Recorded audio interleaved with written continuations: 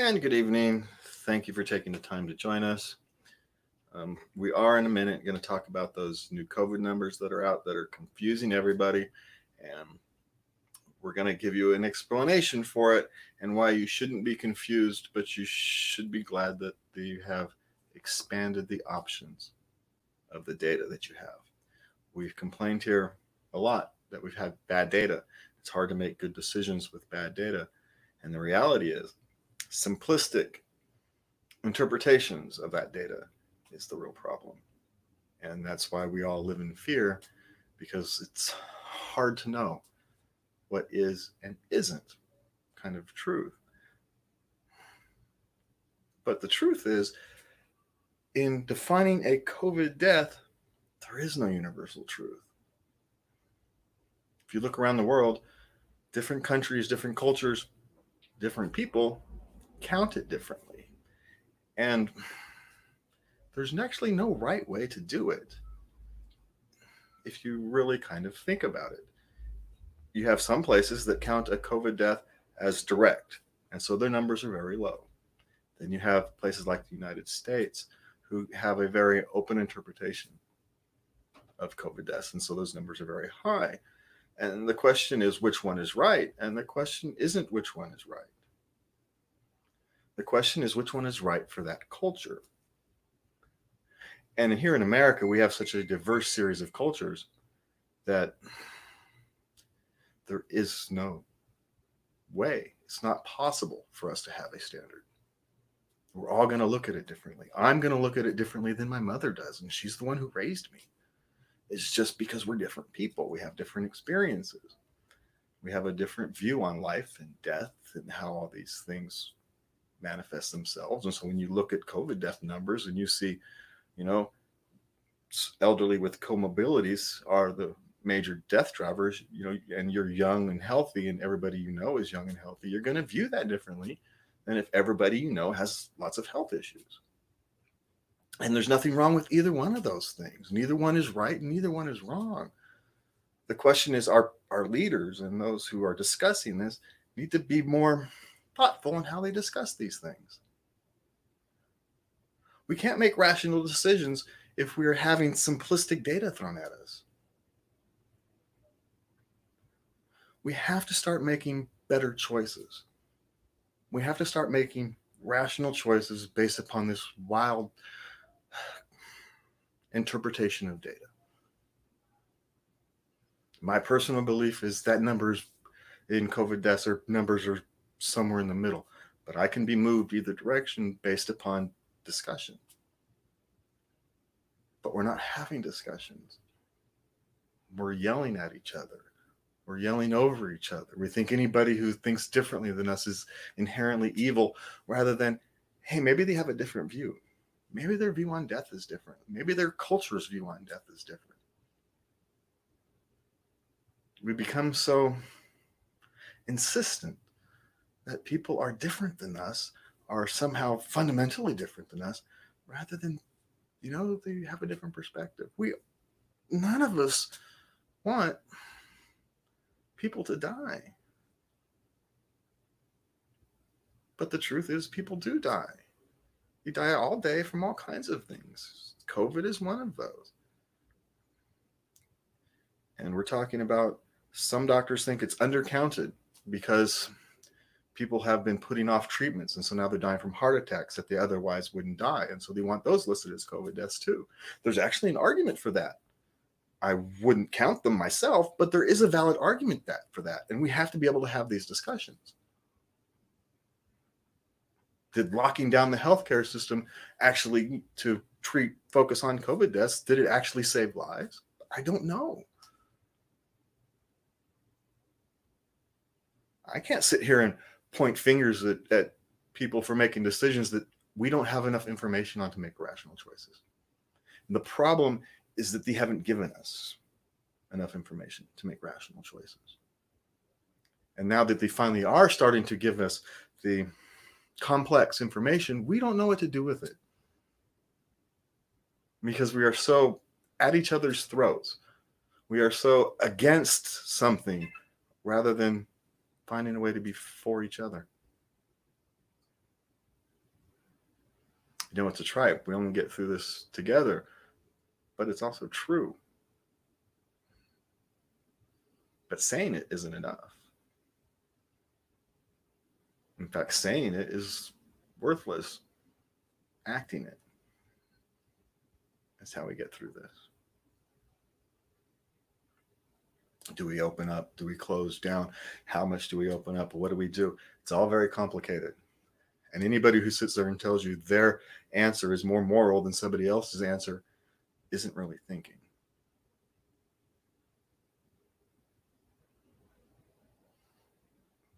We make the best decisions we can. We take our basic human rights. We take our constitutional rights. We take the best information that we can get from economists and from scientists and from the psychological community. We take all that together and we try to make some rational decision out of this whole mess. And we're going to get it wrong. It's just going to happen. But there's such a lack of trust in our institutions and our leaders to tell us the truth that, look, we made all these decisions that ended up not to be right. So we're going to do this now. But they're so afraid of losing their jobs that they're not willing to do them properly.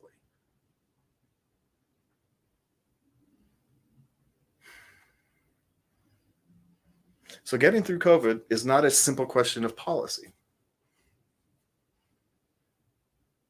It's not. Policy is not going to get us through this. We are. Me, you, your neighbors. By figuring out our own ways through it. I have an anxiety disorder. I can't wear a physical mask unless I absolutely have to, and I pay a price for that later on. But when I go out, I wear a face shield because it's kind of the right thing to do. I'm not worried about getting COVID, but if I happen to have it, I don't want to spread it around. So I take reasonable precautions. I don't think there's anything wrong with asking people to take reasonable precautions. My anxiety disorder could have gone the other way. I could be one of those people who have to dress in a hazmat suit to leave the house. But, these all things manifest themselves differently. So let's be kinder to each other. Let's not assume that someone is evil because they have a different view on how to answer these complicated problems we are facing. Let's stop a minute and think.